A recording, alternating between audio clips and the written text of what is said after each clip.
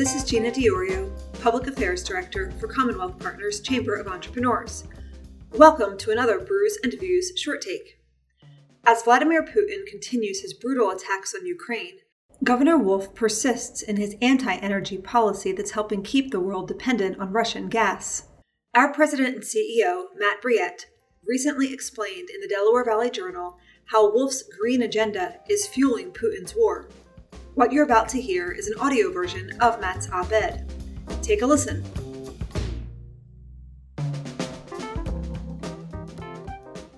As Russian President Vladimir Putin's brutal attacks on Ukraine continue, Americans are waking up to the true cost of denying energy realities around the world.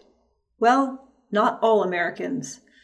Governor Tom Wolf and his allies on the left have demonstrated they're still fast asleep under the spell of radical environmentalism and so-called green energy.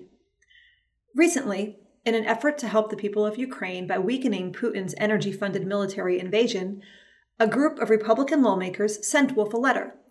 They asked him, quote, to ban the importation of Russian-sourced energy and to end his job-killing, punitive crusade against the production and exportation of Pennsylvania natural gas and other abundant fossil fuels, end quote.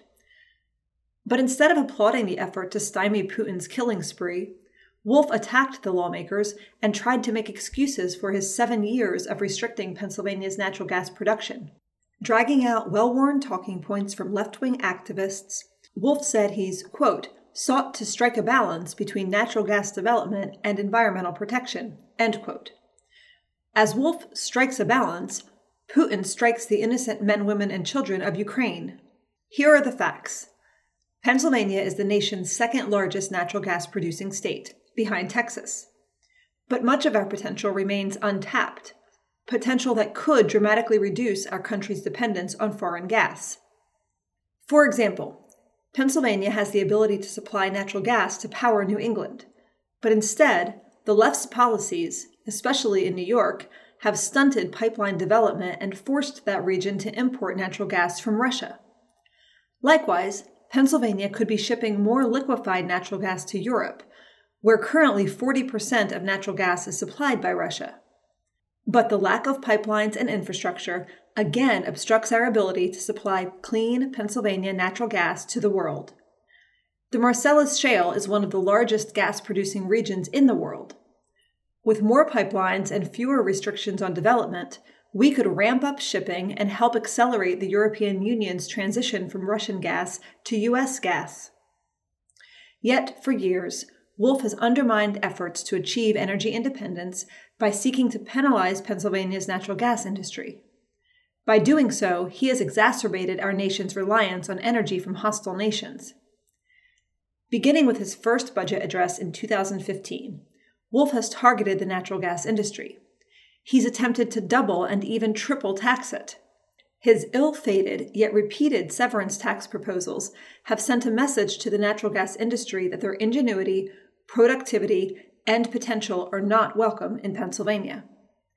What's more, Wolf's years-long attempt to unilaterally join the Regional Greenhouse Gas Initiative, or RGGI, threatens to burden the industry with higher costs that would stunt rather than unleash our energy potential, destroying thousands of jobs in the process.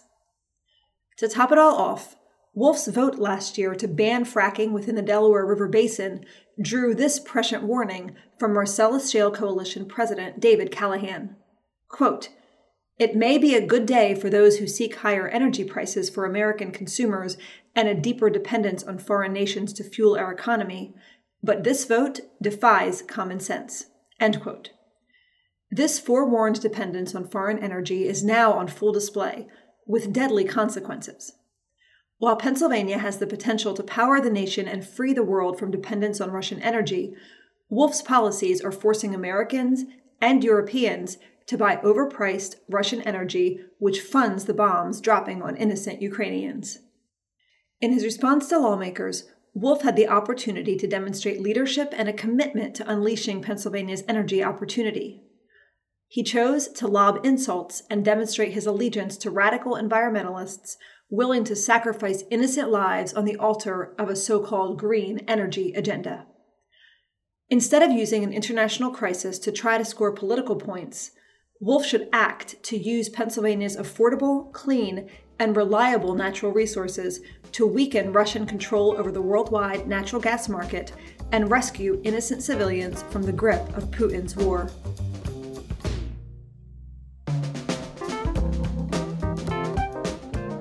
I hope you've enjoyed this Brews and Views short take. For more podcast episodes, visit thecommonwealthpartners.com.